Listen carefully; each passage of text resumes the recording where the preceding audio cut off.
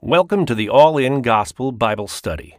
Each week, we move chapter by chapter through the Bible towards a comprehensive understanding of what the Bible teaches. All-In Gospel is recorded live in White Bear Lake, Minnesota, featuring Dr. Sean Dickers. You can support this broadcast by subscribing or donating at anchor.fm/allingospel or visit the allingospel.com website.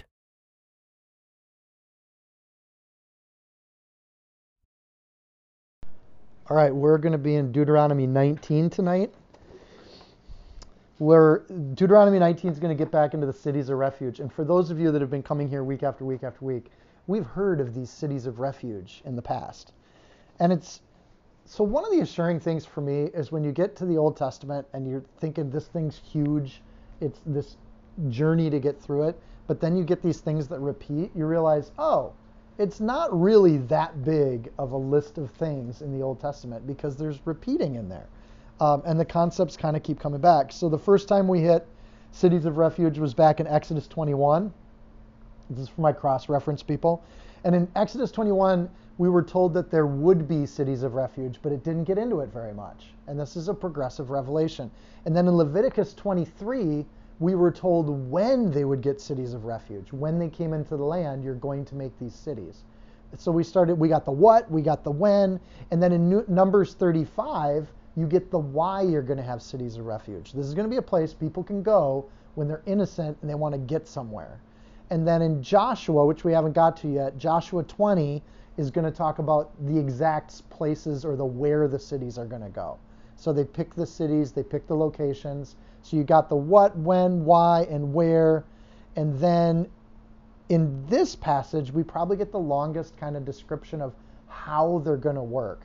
And we get the how of the city of refuge. Because this is the judicial piece, and cities of refuge are part of their judicial system. So that's kind of contextually where we're at. It starts with the how in Deuteronomy 19, verse 1. When the Lord your God has cut off the nations whose land the Lord your God is giving you, and you dispossess them and dwell in their cities and in their houses, you shall separate 3 cities for yourself in the midst of your land which the Lord your God is giving you to possess. You shall prepare roads for yourself and divide into 3 parts the territory of your land which the Lord your God is giving you to inherit, that any manslayer may flee there. So the verbs in this, as we've seen in Deuteronomy, are with absolute certainty. When this happens, this is how it's going to be. You're going to dwell. This is what you shall do. The question of whether or not they'll conquer the land just isn't part of Moses' rah-rah speech. As he's sitting on the east side of the Jordan telling the Israelites we're about to go into the land. So all of this is in context to that. And he speaks with total certainty. The Abrahamic covenant of what's going to happen with Israel is not a changeable or debatable thing at this point. So I just wanted you to notice the verbs in these first few verses. The Mosaic covenant is conditional. And that's an important Old Testament kind of principle. What God promised to Abraham, there is no if involved in that. This is what's going to happen. With Moses, there's lots of if. If you obey, then I will do these things. If you don't obey, I will do these things. And the interesting part is when you put those two together, you get kind of the Jesus covenant. There are certain aspects of the Jesus covenant that are unconditional, like his love, the open door, the grace and forgiveness you get when you walk with Jesus. But there are some conditionals, and that is if you walk in the Lord, there are these blessings that are part of your life and your afterlife based on how you walk and how you follow. And those pieces are conditional. But both of them in the Old Testament are kind of set up that way. And the choice then on the conditional stuff, the choice always goes back to the human. If you as a human do these things, these are the things you can expect. So God knows what's going to happen. He knows that if he explains both paths, then humans have kind of a legitimate choice on how to do this. God commands a road network in verse 3, which is an interesting thing. You don't expect to see road construction dictums in the book of Deuteronomy, but here we are. There's a purpose to these roads. Not only this incidental benefit of roads is going to be a huge economic benefit to Israel because people then make this, if you're going to go north or south from Russia to Africa, this is where the roads are. So you're going to pick this route. If you're going to go from the Mediterranean to anywhere over to Asia, this becomes the crossroads of the world. And even today, when Israel has open borders and trade, this is just an optimal place to put a port that kind of connects to 3 different continents. And biblically speaking, Israel is the center of the planet. And so if you look at European maps, it's still kind of there. If you look at United States maps, we like to put ourselves in the middle of the planet. But at least in this point, you have this road network that's going to be built here. The purpose of the roads, though, is not economic. The purpose of the roads is going to be this act of mercy, or this opportunity for people to find mercy. I love the cities of refuge. We're going to take some time with this because I think the imagery is just beautiful. Nothing should get in the way of this. In rabbinic tradition, they would go out every year, like when you adopt a highway and you go out and clean the trash up once a year as a company. They would do that with these roads. All the rabbis would get out, pick their tassels up off the ground, and they would go clean everything off these roads to keep these roads clear. Because what they didn't want in the road was anything that would cause someone to stumble if they were running to a city of refuge. Because if you're using these roads, you're probably at a full run, because you got somebody behind you, this avenger of blood. So they would go out and clear off what were called stumbling blocks. And the image of the stumbling block is a spiritual image that gets used in the New Testament. No stumbling blocks. If you're running for mercy, you don't want things that are going to trip people up and have the avenger of blood catch them, right? So the rabbis would go out and clear these roads, in part because of verse 3. You're going to go out and you're going to have these roads, you're going to keep them clear. Nothing should get in the way, and the most important use of these roads are when people are in trouble. Like the roads are just, there's not a lot of traveling happening in the ancient world. You take care of your sheep. Your sheep don't like to take vacations, so you're pretty much with your sheep all the time. The only time you really need these roads is if you're a merchant or if you're somebody running for your life to get to a city of refuge. So it's kind of an interesting image. It says, you shall prepare the roads and what they're doing. And this image of preparing the roads and making them straight and keeping them on the narrow becomes an image that gets used throughout the Bible. So this is no small thing. It's like, okay, we're in road construction in Deuteronomy, but look at how Isaiah uses it in Isaiah 40, verse 3. Stuff says I should pause, but I don't hear anybody flipping to Isaiah 40, verse 3. So I'll just read Isaiah 40, verse 3, and you can keep your spot in Deuteronomy. So here it is. The voice of one crying in the wilderness, prepare the way of the Lord, make straight in the desert a highway for our God. Every valley shall be exalted and every mountain hill brought low. The crooked places shall be made straight and the rough places made smooth. The glory of the Lord shall be revealed, and all flesh shall see it together, for the mouth of the Lord has spoken. Interesting passage. When Isaiah is writing that as a word from God, he's probably thinking of these roads that get made straight. So the Israelites, the Jewish people, would go to great efforts to make these roads straight and easy to travel. And sometimes in the desert they would be narrow because they would raise up the valleys, they would lower mountains, just like when we do highways today. If you want to go fast, you don't want a lot of hard roads to travel. So they would make these roads as straight as they could. The priests then were supposed to keep those roads open and the paths clear, so that mirrors God's image of how we can go to him, that the path is clear and straight. And he had priests taking care of the roads because they were a priestly duty. This was something that was a religious image that God wanted them to have. And this is also part of what Jesus took issue with the Pharisees. Matthew 23:13. Woe to you, scribes and Pharisees, you hypocrites, for you shut up the kingdom of heaven against men, for you neither go in yourselves, nor do you allow people who are entering to go in. These cities of refuge are supposed to be wide open doors for anybody to go into. And part of the issue with the Pharisees is they made it hard to get the blessing of God's kingdom. And it was one of the things God took issue with, because these roads are supposed to be clear. For it seemed good to the Holy Ghost and to us to lay upon you no greater burden than these necessary things. God didn't want the burden to be heavy. That was the whole point. There should be these cities of refuge. So, in verse 4, it gets into the who gets to go to the city of refuge. And there's some rules around this. Verse 4, and in this case, the manslayer who flees there, that he may live, whoever kills his neighbor unintentionally, not having hated him in time past. Like, for instance, verse 5, we get an example. When a man goes into the woods with his neighbor to cut some timber, And the hand swings a stroke with the axe to cut down the tree, and the head slips off the handle and strikes his neighbor so that he dies. This is a graphic image. Like this little cutscene in a movie that's like, ooh.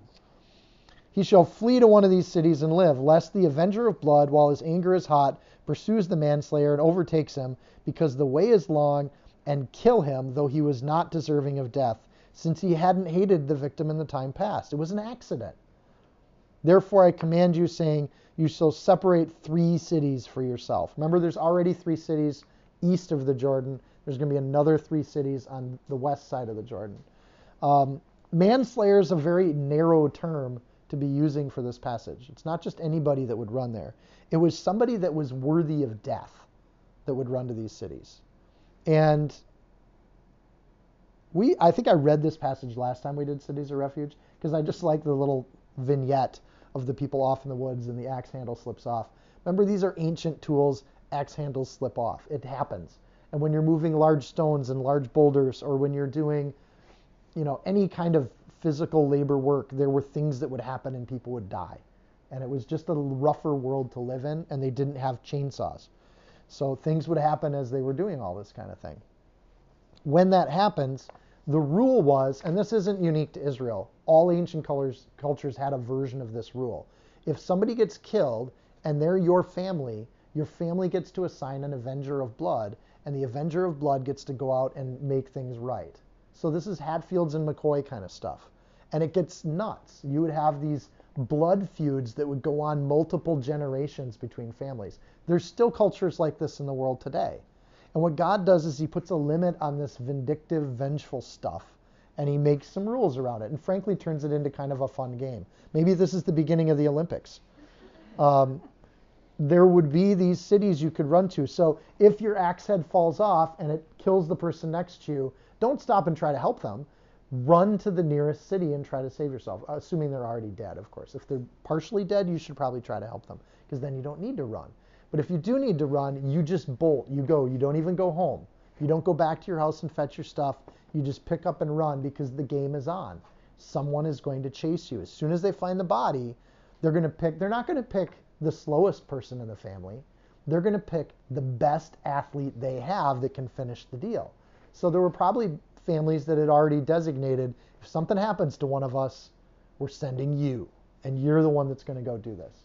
We're sending Zach. Zach's going to go out and hunt him down and make sure it's over. So Zach even prepares his mind for this. Like, I'm ready at any time. Somebody hurts my family, it's go time. We're on.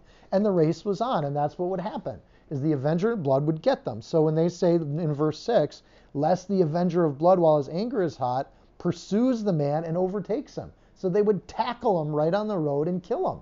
And that was kind of how this happened. But you had a head start, because when the accident happens, you got a lead. And if you can keep that, you can get to that city of refuge. Therefore, it's a big deal that there's 3 of these cities of refuge. It shouldn't be too far. It should never be too far to get to God's refuge. It should never be out of reach. It should always be something you can get to. And the road is straight, and there's no stumbling blocks, and it's easy. The only reason you wouldn't be able to get there is if you don't run. If you take a leisurely stroll, the Avenger of Blood's running, they're going to catch you pretty quick. So you got to go, and you go now. You don't wait. The hour of repentance is now. You don't stop or do anything. You just get there and you do it. So manslayer is an odd term. It's somebody who then is worthy of death or worthy of being killed. We get into a specific example of this accident. Clearly, this is a heart matter. Going back to like Exodus 21, the motive behind the killing is very important. If you didn't intend to do it, that's manslaughter, which is where we get the term. And if you are intending to do it, that's murder. And they're very different things. So the law of the heart then is what condemns the wicked. The law equally then protects the innocent, because people who are guilty of murder should have to pay that price. And the innocent, if they can get to the city of refuge, actually get their day in court and they can state their case. Because an avenger of blood doesn't want to hear why you killed one of their family members. It's not a discussion. So this creates kind of a court system. It's kind of a neat idea. It tells you why innocent people love the law of God, because the law of God protects the innocent. It also tells you why people that are living in their sin hate the law of God, because this stuff is just nonsense. Why not just take care of it? Why would you protect someone when they deserve death? So those people who love this, it's a refuge. To the wicked, this is like a lifetime being put in jail. You have to leave your family, go away from everything, and you got to live in this city of refuge. So the family then, by the way, is obligated to exact revenge according to the ancient world. Like, it's not an option. You have to do it. So if nobody in your family wants to be the avenger of blood, there were traditions where you could hire an avenger of blood. So there were people that made this their profession. They would just sit around and wait for a phone call, and they would pick up and go and chase somebody down and kill them. And they had bounty hunters that would go after and do this and try to exact revenge for families. Grant's just sitting there with this big grin on his face like, that sounds like a great job. No, Grant, it's not a great job. They were called the Goel, is kind of the Hebrew word for it, meaning avenger of blood. And you got to see who won the race. So the idea of the city of refuge is that you wanted to get to that city of refuge. What you didn't want to have happen is you got locked out, like what Jesus said to the Pharisees, and then you're left out in the cold. And being left in the cold is not good. And here in Minnesota, we know that. Like, that's not a good thing for us. But for those people that can get there, they got a cup of hot cocoa. You get to sit down. Your court date is coming. Relax, breathe, and you get to sit in the warming house until you have your day in court. Verse 8. Now, if the Lord your God enlarges your territory as he swore to your fathers and gives you land which he promised to give to your fathers, and if you can keep all the commandments and do them, which I command you today, to love the Lord your God and to walk always in his ways. By the way, just verse 9, we just keep seeing that throughout Deuteronomy. The whole purpose of the law is that if you love the Lord your God, you'll do what he commands you to do. That loving and doing go hand in hand throughout Deuteronomy. It's continually emphasized. Then you shall add 3 more cities, the end of verse 9,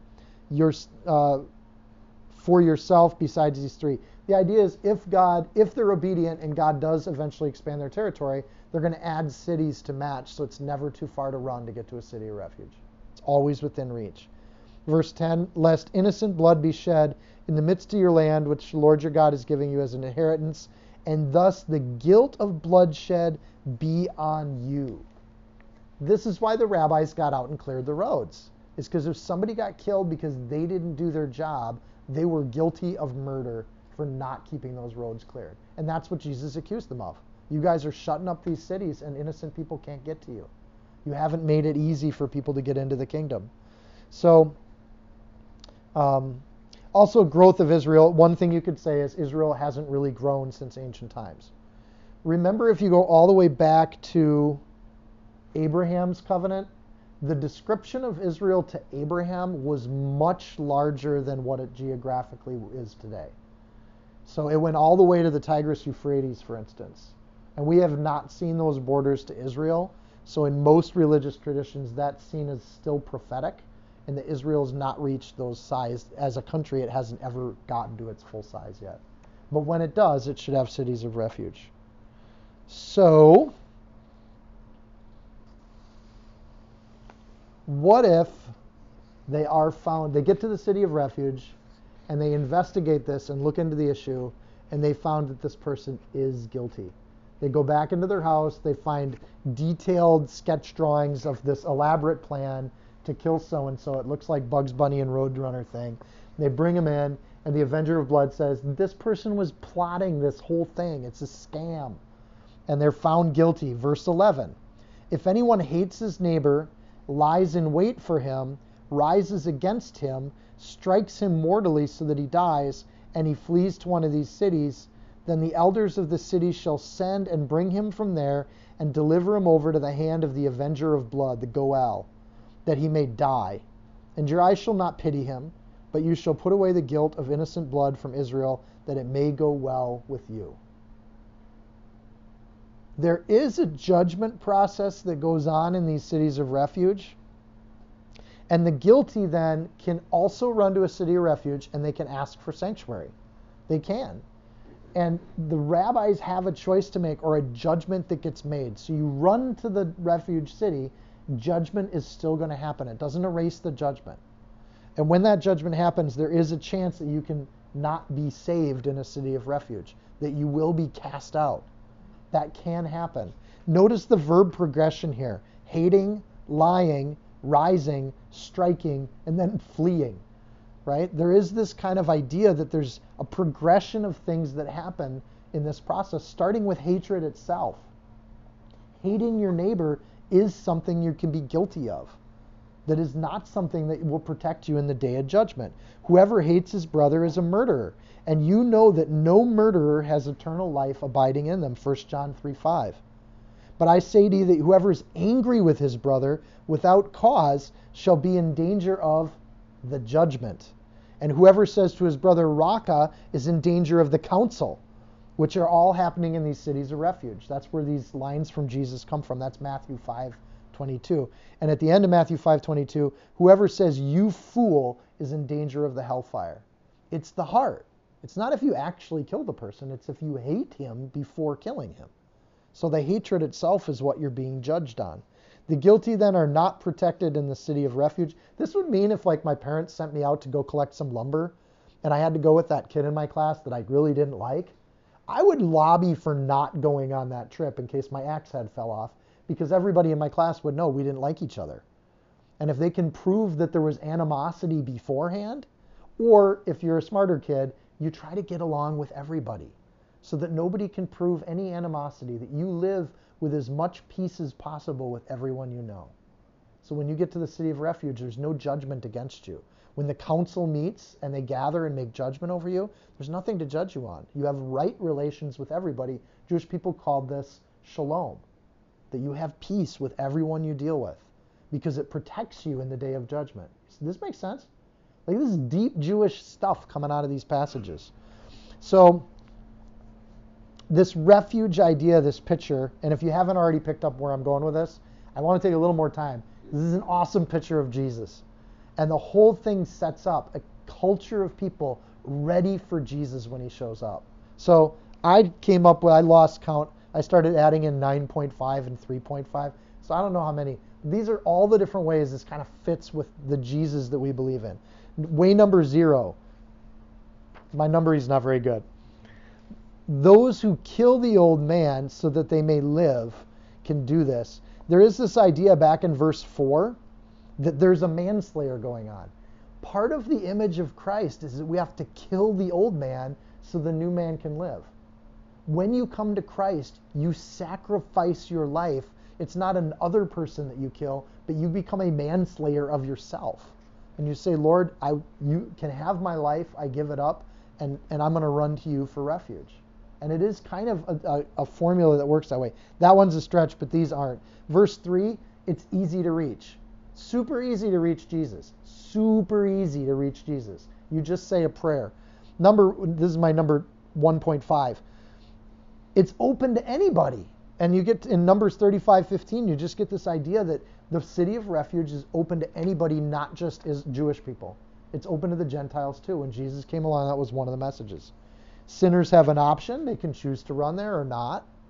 People can be a stumbling block in reaching them. We get this in the epistles. Don't be a stumbling block to somebody. If they're pursuing God and a life with God, don't get in the way of that. Clear that stuff out of the way.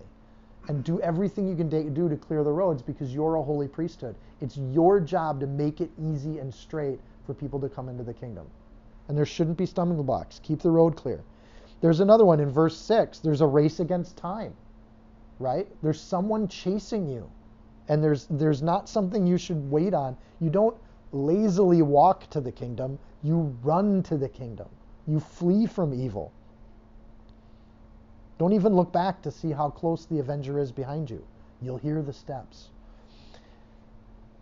You have to then live in the city of refuge. You don't just get to go there on vacation. Once you run to the city, you have to stay there, because the only thing that frees you from the city of refuge, once you make up residence there, is when the high priest dies. So the death of the high priest is the thing that gives freedom, in the same way that when Jesus dies on the cross, that is actually the act that frees us from a city of refuge. There's protection for only people that come within the boundaries. Numbers 35, verse 26 through 28. There's no protection for people outside the city of refuge. The same way in the kingdom, when you go before the judgment seat, Outside of Christ, there's no protection outside of that city of refuge. Here's another one. Jesus is the way, the truth, and the life. There is no other way but by him. John 14:6. Jesus is the only place you can run. You can't run to just any place. You have to run to a city of refuge. There's only one place to run where you're going to get your day in court. Judgment actually happens in city of refuge. Running to Jesus does not get you out of judgment. There will be a process where you are judged. The only difference is when you are judged with a city of refuge, you don't really know the turnout or the results before you get into your court day. With Jesus, you do know the results because he's going to step in and say, they are guilty, they are a manslayer, they are worthy of death, and I'm going to take that death for them. This one's on me. I'm paying this debt. And they step in.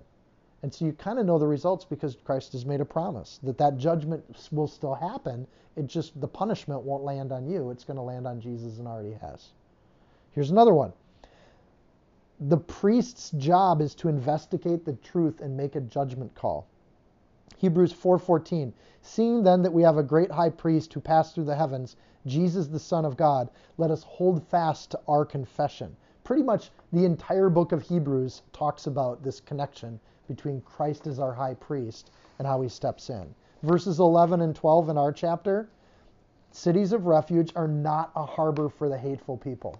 They're not a place where hateful murderers get to live and reside and hang out. They actually get cast out. Jesus talked about a wedding feast, and everybody was invited, and the door was open. And in fact, the people he initially invited didn't bother to show up, so he just started inviting everybody on the street. And then when the place was full, the doors were shut, and nobody else was let in. Jesus tells another story. People come to a wedding feast, but they're not dressed for it. They're not ready for it. They just kind of look sloppy, and they get thrown out. So in the same way, you can run to a city of refuge, but if what's in your heart is hate, you're going to get cast out, and there's going to be a judgment. Death of the high priest is my 9.5. Numbers 35, that's how you get, when you can leave the city of refuge, is when that standing high priest passes away. Justice is blind in these cities. What you see with your eyes should not matter to the priests. They should judge without partiality. There should be no favoritism whatsoever. Verse 13, it says, we don't pity people when we do this. You don't not give judgment because you like the person. You have to give the judgment even if that's what's deserved to be there. So that's a tough truth for us to hear sometimes. Jesus speaks, and I thought this was because I was trying to think, where do you see that in the New Testament? That Jesus doesn't show favoritism. Because it seems like he likes his disciples and he doesn't like the Pharisees. That seems like favoritism for me. But one of the things that was said about Jesus, this is really interesting in light of the cities of refuge. Matthew 22 and Mark 12 both have the same story. And it says, we know that you are true, talking about Jesus, and you care about no one. And you do not regard the person of men, but you teach the way of God in truth. Matthew 22:16, if you want to look these up, or Mark 12, verse 14. It's a really curious phrase that's thrown into there. They actually tell Jesus, as a compliment, you don't care about anyone. And we don't see that very much in church on Sunday mornings. That's not a teaching that most pastors jump at. But they're saying, Jesus, you don't care about people. It makes you such a good teacher. Well, it's not that the caring the way we talk about caring, but it's this idea that Jesus doesn't care who he shares his love with. He doesn't care who is in front of him when he teaches. And a judge shouldn't care who's in front of them when they judge. Doesn't matter who's in front of you. You teach without partiality. You don't give the nice seats to the rich people and the bad seats to the poor people. Whoever shows up first gets whatever seat they want. That's not caring about people's identity when you start to decide where people land in the church. So both Matthew and Mark say, you care about no one, you do not regard the person of men, but you teach the way of God in truth. Everybody gets to hear the truth, and everybody gets justice. So there's one huge difference between the cities of refuge in Jesus, and I should point this one out. In the city of refuge, there's three kinds of people that run there. There's the innocent, there's the guilty that are lying about being innocent, and then there's the guilty that are unrepentant of what they did. So you can get those three kinds of people. In the city of refuge, both kinds of guilty get killed, and the innocent live. That's justice. With Jesus, everyone can fall before the throne, but it switches. The guilty that are repentant can be saved. And if we're all guilty, that's super good news. In fact, that's the good news, is that we can get saved even if we're guilty of sin. So we don't have to be purely innocent. That pretty much is Jesus fits in that category. And then you've got these other people that are the repentant sinners. And thankfully with Jesus, because he takes the punishment, those people get to live. And in their mouth there was found no deceit, for they are without fault before the throne of God. There won't be an option for the guilty to lie and get refuge with Jesus, because he knows the heart already. So there's no way in which you can kind of lie. The only thing you can do is throw yourself at his mercy and repent of what you're doing. That's super good news. At least if you've repented of your sins. If you haven't, that's really bad news. And this is not a safe place for you. But if you're willing to say, yes, I'm a sinner, and you say that to the Lord, this is really good news, because he'll forgive you of that. All right, I'll keep going.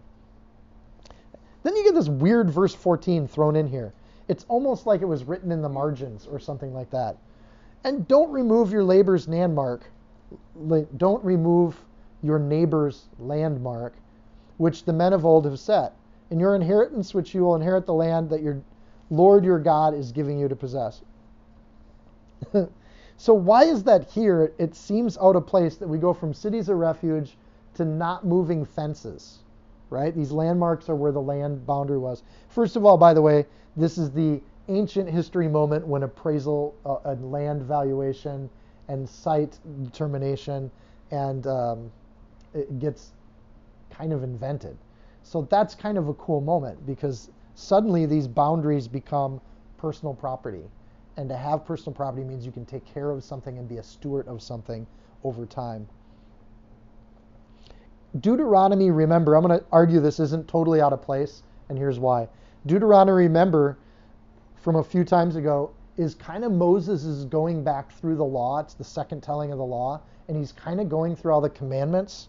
So there's unique situations, but we just covered what happens with murder and how the Leviticus priesthood should be judging and dealing with murderers, manslayers, right? So that's commandment number 6, thou shalt not kill. So we just dealt with that. Then you got adultery. There aren't really rules on that are special, unique situations. So adultery just kind of gets skipped in this telling of the law. Though you should not commit adultery. It's kind of self-evident. And Leviticus 20:10 pretty much covers what they're supposed to do with adultery. And then you get stealing and handling, thou shalt not steal, commandment number 8. So when you look at verse 14, it's actually in order, because we moved from murder, skipped over commandment number 7, and now we're hitting commandment number 8. And then down in verse 15, it goes right into false witness or lying, which would be commandment number 9.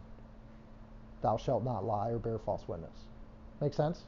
So these are actually kind of in order. It's just the amount of attention given to each commandment is dramatically different. And the commandment on stealing really is this unique situation where you could kind of steal in secret. Like, it's not overt stealing. That got covered in earlier. But it's taking and moving these boundary stones, which then you come back and argue, well, wait, that's the boundary stone. And you can say, I didn't move it. And you can kind of play innocent. You can move boundary stones because they're way out in the country and nobody sees you doing it.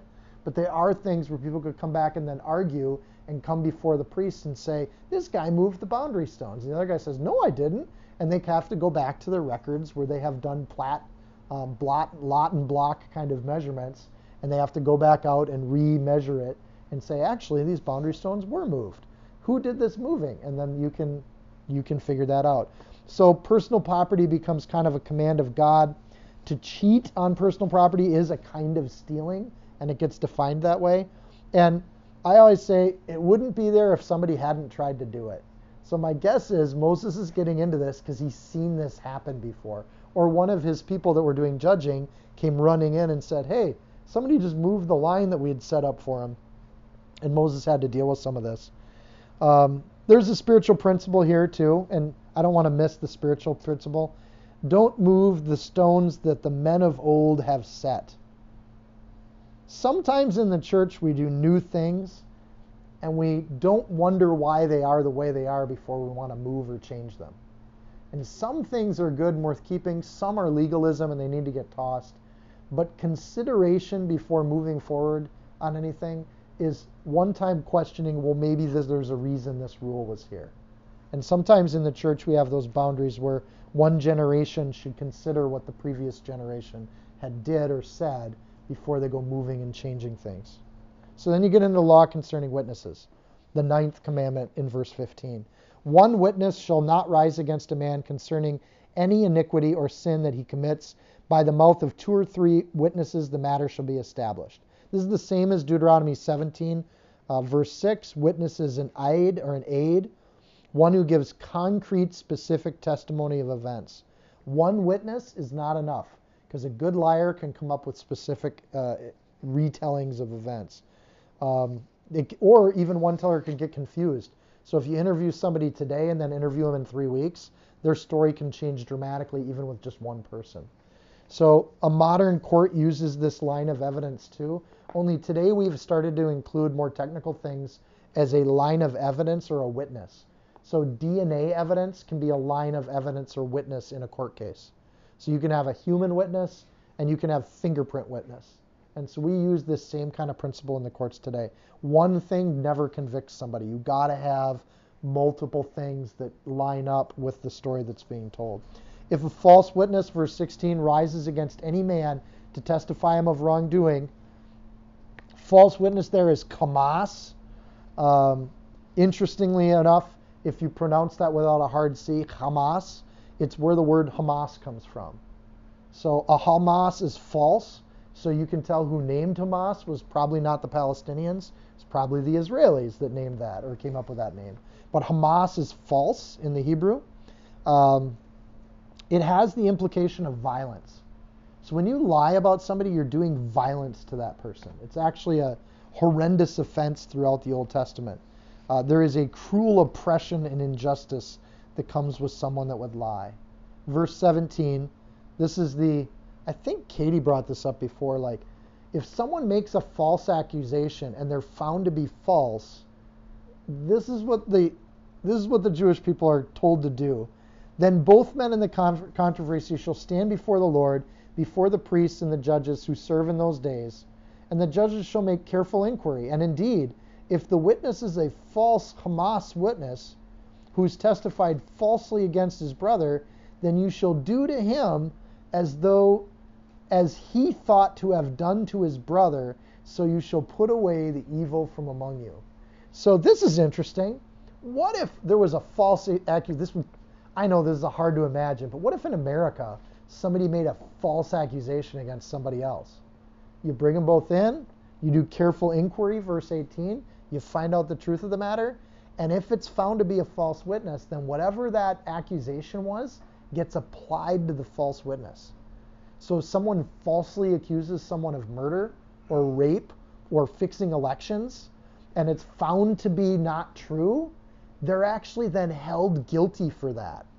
So false witness is a big deal to the Jewish people because it is the foundation of the court system. You have to have it there.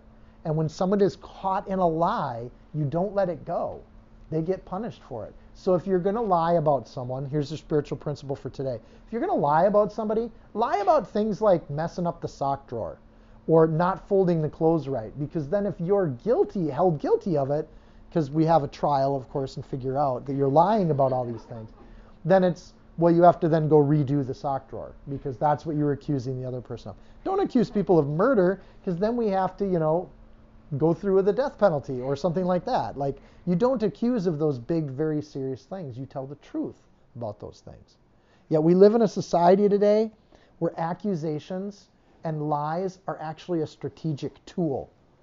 And it's a horrifying thing to see a country where the courts are used for lies to be told and spread, instead of courts being a sanctuary for the innocent. And when you have to go and defend against a false witness, it's a horribly difficult thing to do because you have to then prove a negative. And you can't prove negatives because there's no evidence that the negative never happened. So it's a horrid situation when you have people that use the courts to lie about other people. And it becomes something that God acts strongly with when you look at verses 17 and 18 and 19. If people reject God's mercy and decide to use the courts in that kind of way, it's an absolute repudiation of the God of the Jews and the God of Abraham, Isaac, and Jacob, who loves truth and is truth. So it becomes an offense not just against the person you're lying about, but offense against God himself. This is why in the American courtroom, and this might be going away within our generation, we would come into a courtroom, and what's the first thing you do before you bear witness? Put your hand on a Bible and say you're going to tell the truth. Because the foundational aspect of that is right here. That if you lie in a courtroom, you're destroying not just that person that you're lying about, you're actually destroying yourself in the eyes of God. You'll be held guilty for those lies. So in a biblically literate society, that's an amazingly powerful moment when you swear on the Bible that you're going to tell the truth. You're acknowledging and recognizing that you are speaking truth before the God of the universe. And this makes for great movie moments too, when the good lawyers get them and they ask the right question and they're like, okay, I have to speak truth because I don't want to be held guilty for this. So it's a tough moment. This is what was going on in Matthew to show how corrupt this all got. Oh, you thought I was talking about today. We're going to talk about, this is what happened by Jesus' time, is that they were in these moments and they kept bringing up false witnesses for Jesus. They just kept rolling them in. And when they couldn't get two stories that lined up, they just kept rolling in more witnesses till they could get two stories to line up. That's how corrupt it was when Jesus showed up on the scene. It was horrible. So we're not at that point yet. Matthew 26, verses 59. Now the chief priests and elders and all the council, because the council is who does this judging, sought false witness against Jesus to put him to death. They found none.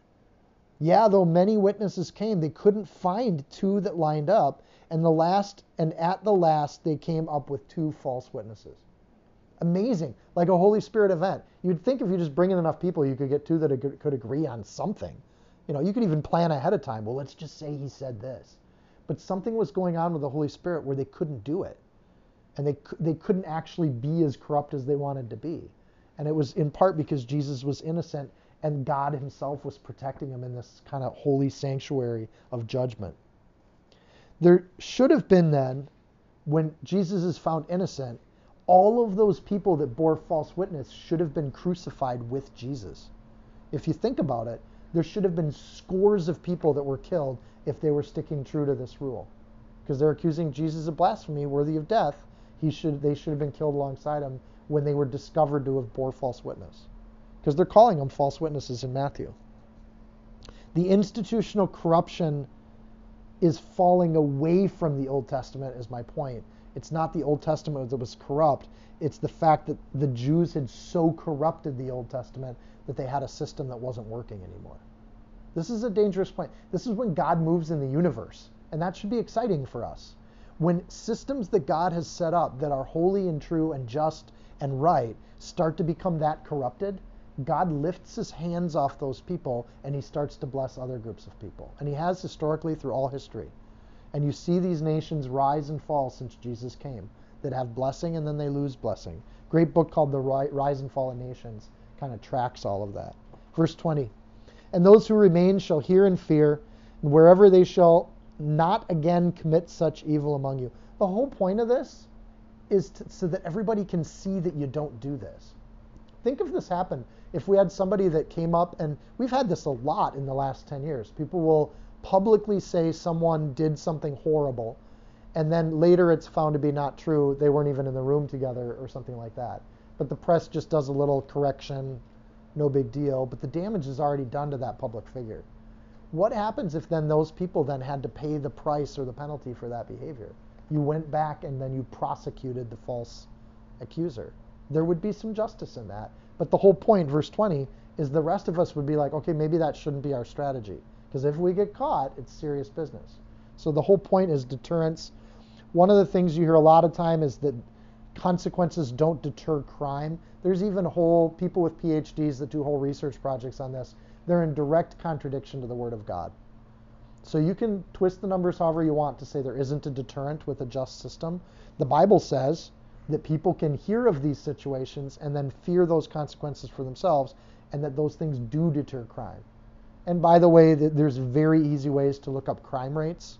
And if you want to narrow it down to a small sample, it's pretty easy to make whatever case you want with the data. If you just look at U.S. crime, and see what's been going on, clearly the less stringent we get with our laws, the more crime we have.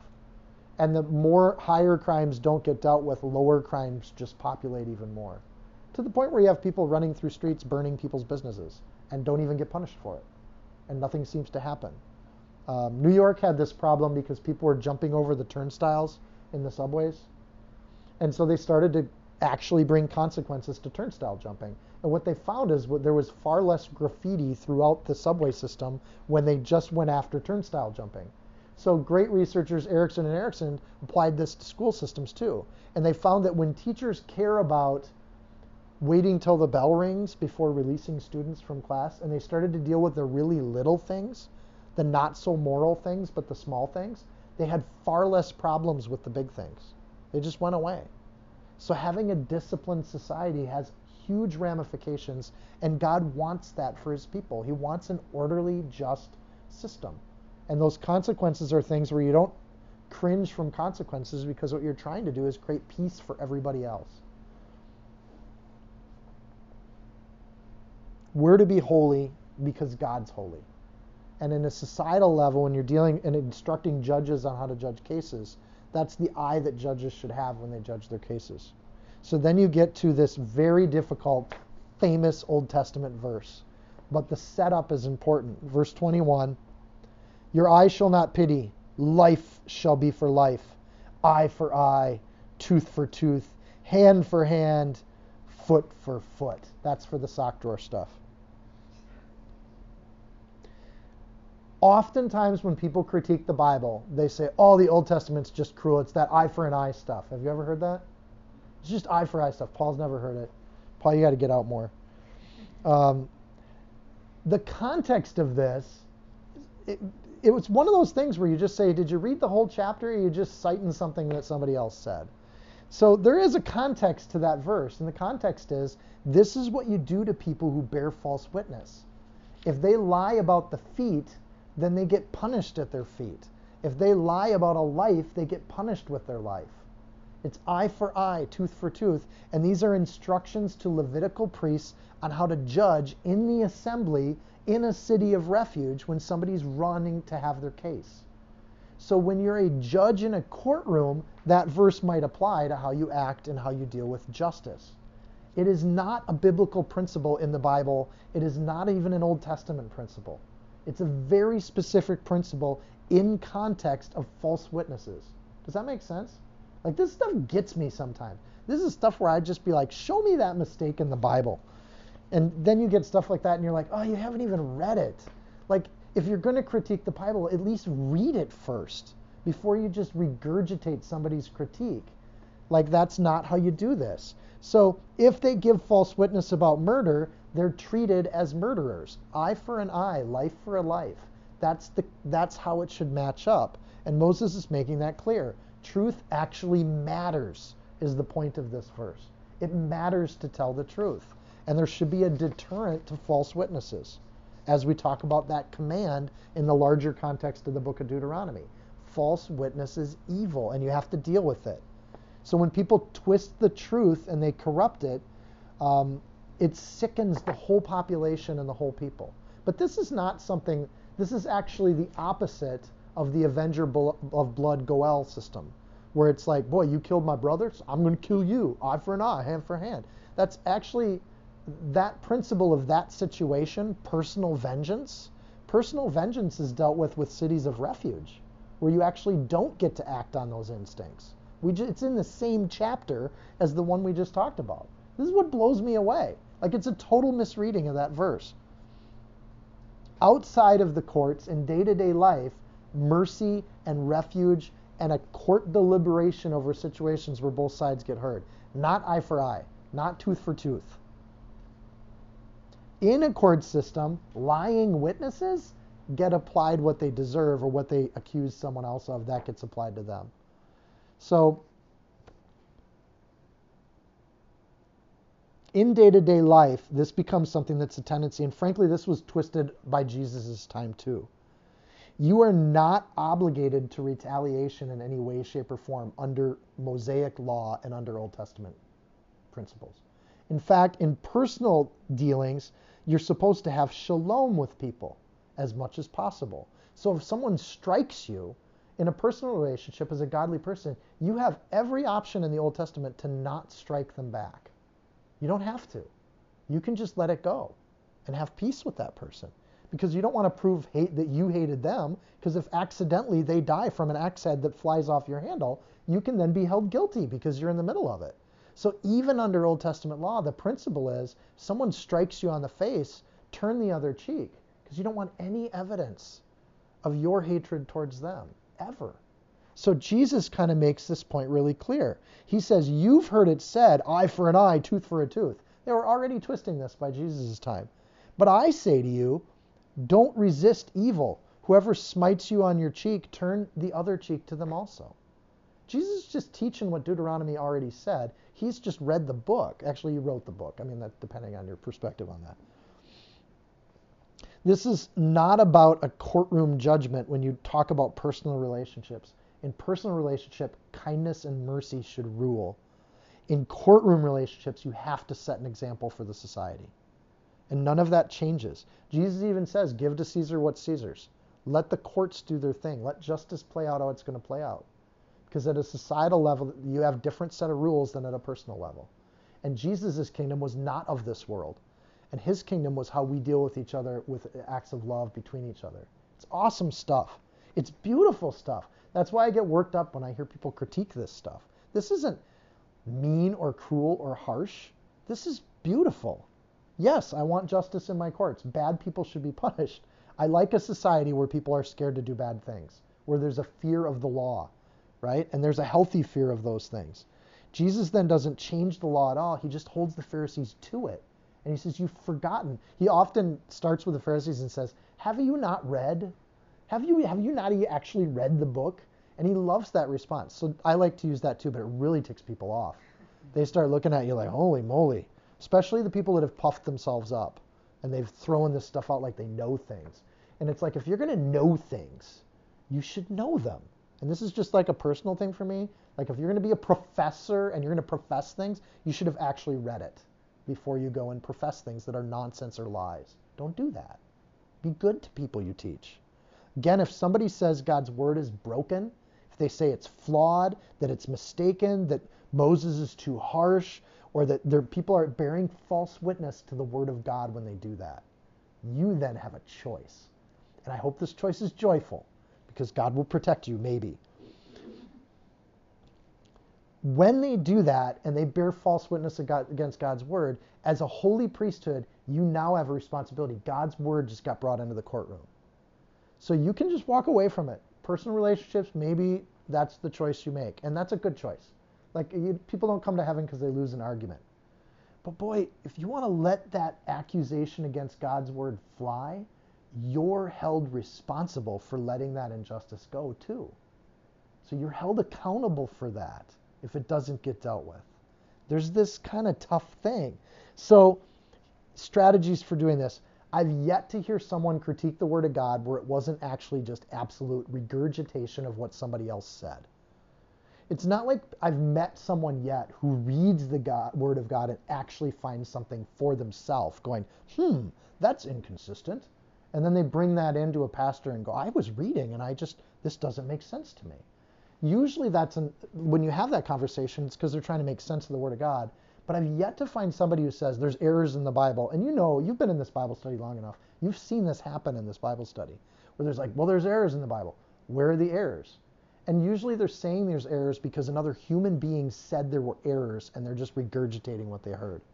It's rarely, if ever, and I'm saying if because I'm sure somebody originally found these errors, but it's usually just regurgitated stuff. And they're held accountable for that too. So you have a choice. If this person's bearing false witness, they're endangering their own soul. So you can be Minnesota nice with them and love them all the way to hell. Because that's what you're doing when you do that. Or you can lovingly and gracefully say, do you want to have a conversation about that? Let's talk. Because I love you and I care about you. And you just bore false witness against God's word. You really want that fight? You want to pick that battle? So let's work out these things in a graceful, loving way. And I would say that to everybody in this room. If you have heard of errors in the Bible, identify them. Like, let's stop doing things on hearsay and vague aspersions against the Bible. Get specifics. What verse? What word? What is it in the Hebrew? So as a high priest, you can use the same principles that we've already been taught in the book of Deuteronomy. First, show them a city of refuge. You know, I'm clinging to the Word of God, and I'm betting my life on it. This is my city of refuge. I live in this city. So when you critique the Word of God, and there's a flaw in that word, man, I gotta know, because the avenger of blood, the Goel, you might not want to use this language exactly, paraphrase, the Goel is after me. And if the city of refuge has cracks in it, I would like to know where those cracks are, because I'm going to go mortar those suckers up, and I want to fix that. And I'm not going to bet my life on something that's not rock solid. I'm not that dumb, and I value my life far too much. So tell them about your city of refuge. I live in that Word of God. I'm betting my life on it. So, and then, I like this one. Do you care if what you just said is true or not? Some people don't care. They just actually hate the Bible. And they don't really want an argument. And those are people that are unrepentant guilty. Like, they don't get refuge in the city. But there are some people that would say, yeah, if what I'm saying isn't true, I'd like to know that. Now you have a conversation. Would you want to know if what you're saying is true or not true? And then you know that people have a good heart about it. Because a lot of times we grow up, we hear lies. And we don't know any better. We grow up hearing them. I used to think that if you got too close to the toilet when you flushed it, you'd go down and you'd get sucked into the nether. And I thought that till I was like 7 years old. So I would flush and run. Until one day my mom caught me and she's like, what are you doing? And I'm like, I don't want to get caught. And she made me flush it and not run. It was the most terrifying moment in my life. I could feel it in my bones. When you've been taught or believed a lie for a long period of time, it is true to you. And you guys remember that from when you were kids, right? It's terrifying to maybe think that what you believed wasn't true. Have some mercy on that kid. Like, you know, do you want to know if it'll suck you under or not? Right? Grant had the same experience because I was a horrible dad. You guys know this story, right? So I didn't want him standing next to the car because he was like this tall. So I'm like, boy, when I start that car, you don't want to be too close to it because it might suck you under. Shouldn't have said it. Shouldn't have said it, because then like 3 years later, I'm in the big Ford Expedition, and at that time it was this tall, but I still couldn't see him. And we're getting out to the car, and I start it up, and Grant just starts bawling. And I'm like, Grant, what did I do? And he goes, you started the car, you almost sucked me under. Like, I didn't care about him, because he would wait for me to start the car, and then he would run out to the car, which was nice because it kept him away from the tires. But it was just one of those moments. Have some mercy on people. Like, should we test if it sucks you under or not? Let's take the dog and put the dog over by the car. And my mom could have done that. She could have taken Heather the dog and put her next to the car. Sorry, Heather, our dog's name was Heather. And she could have put the dog there and then flushed the toilet. I could have run, and then I could have seen a confused dog. And it would have challenged or created a cognitive dissonance to understand it. Show them the city of refuge. Ask if it's there. Don't have regards to persons, verse 13. It doesn't matter who you're talking to. Like, it doesn't matter if they're the governor of the state of Minnesota. You have all the power and strength and truth when you base it on the Word of God. It doesn't matter who the person is in front of you. It doesn't matter if they're a talk show host. It doesn't matter if they think they're smarter than you or have pieces of paper that say they've done more classes than you. It doesn't matter how many books they've read. And I stand like Paul did. I've read a lot of books. It doesn't matter how many books you've read. There's only one book that really has the truth in it. Trust that. So don't regard persons when you do it. Number 3, 1 is city of refuge. 2 is don't regard people when you do this. Don't try to worry about that. 3 is make a careful inquiry. Verse 18, make a careful inquiry. Ask them where they got this from. I mean, in love, like, okay, where's the error? What does it look like? What verses? Which words? And then go off and do your own inquiry. Call around to 2-3 pastors that you know, and what do you think of this verse? What do you think of that? Right? What do you think about what this is? And when you hear stuff where you're not sure what it means, like, ask some people that you respect and trust and say, you know, I'm just curious what you think about this when you read it. Do some looking up online. You can always dig into things and do careful inquiry. Be your own Berean. Seek it out for yourself. Where is it? How does it work? Let me look into that. I'll get back to you in 2-3 days. I just want to study it for myself. Well, I'm saying this is how it... I believe that you're saying that. One person does not make it true.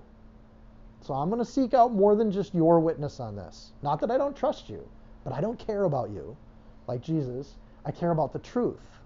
And that makes me somebody that God's going to respect because you're doing it the right way. Number 4, verse 19, you shall do to them what they wanted done to you. This is where it gets fun, people. If you seek out the truth of the matter and you find that they are a liar and a false witness, all bets are off. Whatever their worldview is, you can mock it, you can make fun of it, you can do to them what they were about to do to the Word of God. And with love. Right? But for me, this is great stuff. So you can go in and you see Jesus do this, and this is where when you read it in the New Testament, it feels really harsh. But that line of, so did you actually read this for yourself? Or did you read some book that said this? Did you study this and find it out? Or did some stupid professor say this like they knew something? Like, where did you get this from? And then you can call them what it is. And if you want to take God down and God's word down a few notches, let me take down your source a few notches. I'm going to do to you what you were trying to do to the Bible. Your source is a cruel liar. Your source is misleading people down a pathway to destruction.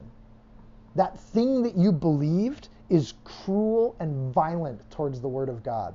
Stop doing it. Now, if they're a good, godly person, they'll be like, holy moly, I didn't mean to do that. And you maybe want to back off on your language. So don't take this in context with wisdom and grace. But I love this one. That source that you have, and it's not the person, right? We love the person. But the lie is horrible. And we want to go after that. And I don't need to be nice to that source because they're idiots. So what's the motive of the person I'm dealing with and where are they coming from? And if their motive is to knock down my faith with horrible, spurious sources, I get to knock down their faith. And it gets to be fair game. I've sought it out. I've done my inquiry. I've done my part. And I'm not going to just sit back and let you rip on God because I love God and I serve God. So let's set the table straight here. So foot for foot, eye for eye, tooth for tooth, verse 19. In the same way that the Bible has errors according to that person, I say your sources are flawed. Your sources have errors. Your reading of the Hebrew is a twisting of the Hebrew. There's problems with that source that you have. It's empty, it's false, it's cruel, and you shouldn't stake your life on it. Exactly what they were trying to say about the Bible. Don't stake your life on that. I don't care if they've written 8 books about it. It's not worth staking your life on. They're mistaken. And don't believe that and go that way. So we can play that game too. And this judging system, if you're a high priest and in the holy priesthood, you have a responsibility when you hear a lie to speak out against the lie. To not say anything is to put yourself in the same culpability of the liar. And to not deal with it makes you guilty of that thing that you just came across. This is tough because we don't get a choice sometimes. And I don't know if you've been in these situations or not, but you just hear it and you're like, I don't want to get into it. No, please, no. And then you do the first due diligence. Did you really mean what you just said? Is that the real thing? Yeah, absolutely. I totally mean it. Really? Like, you want to go down there? Because I'm going to have to then do research. I'm giving up I wanted to watch the football game tonight. Now I got to go do more Bible study. But I can't just let that one go because I'm staking my life on it.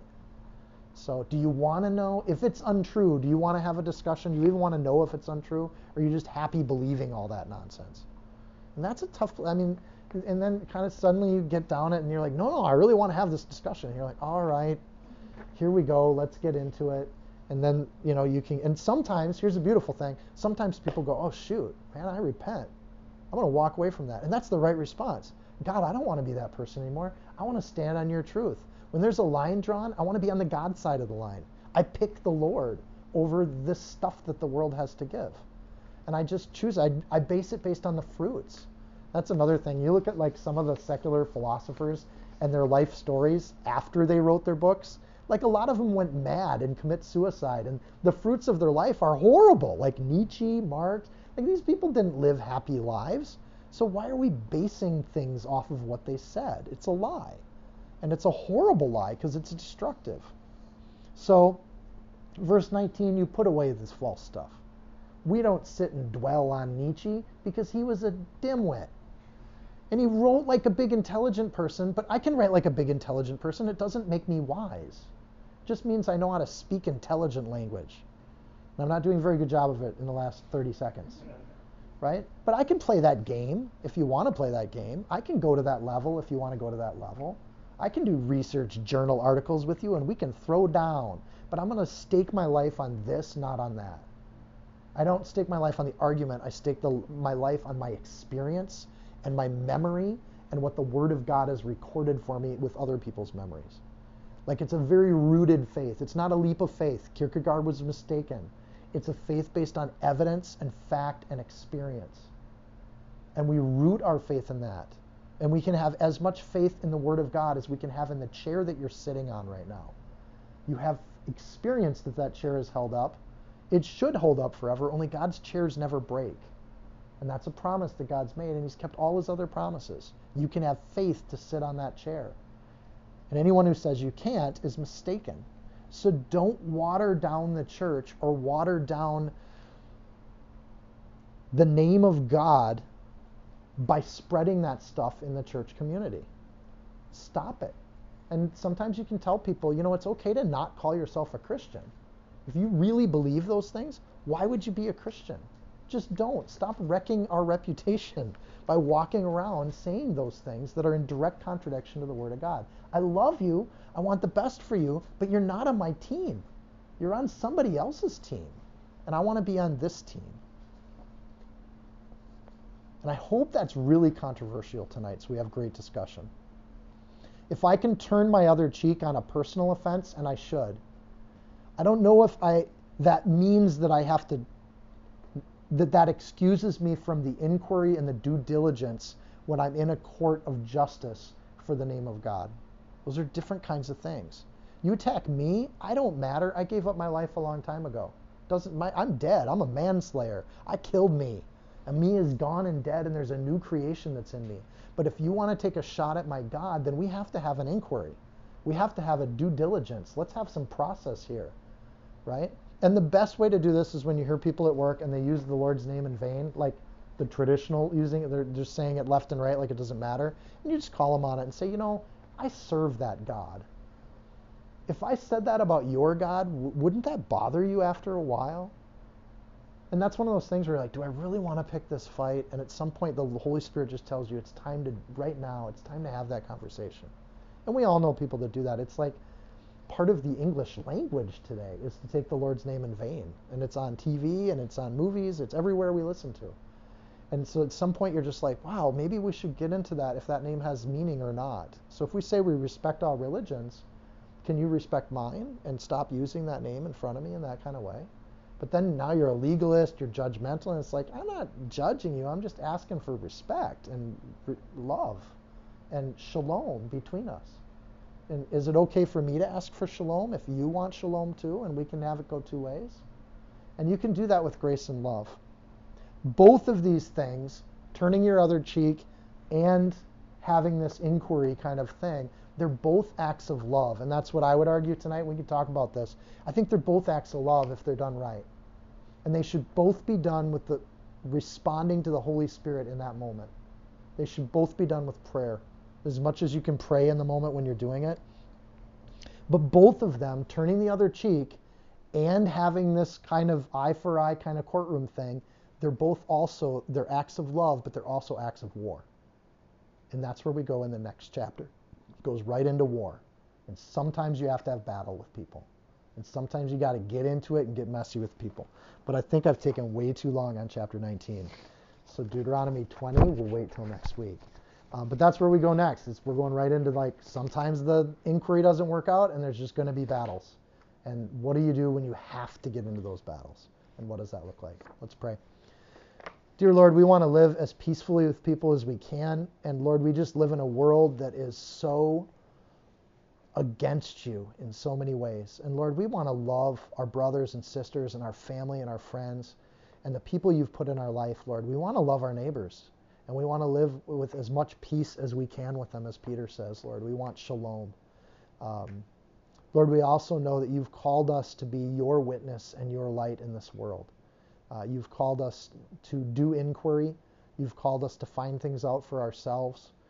Lord, there's nothing that I should ever say in a teaching that isn't tested throughout the week by the people listening to it, Lord. May we seek things out for ourselves and seek God's truth.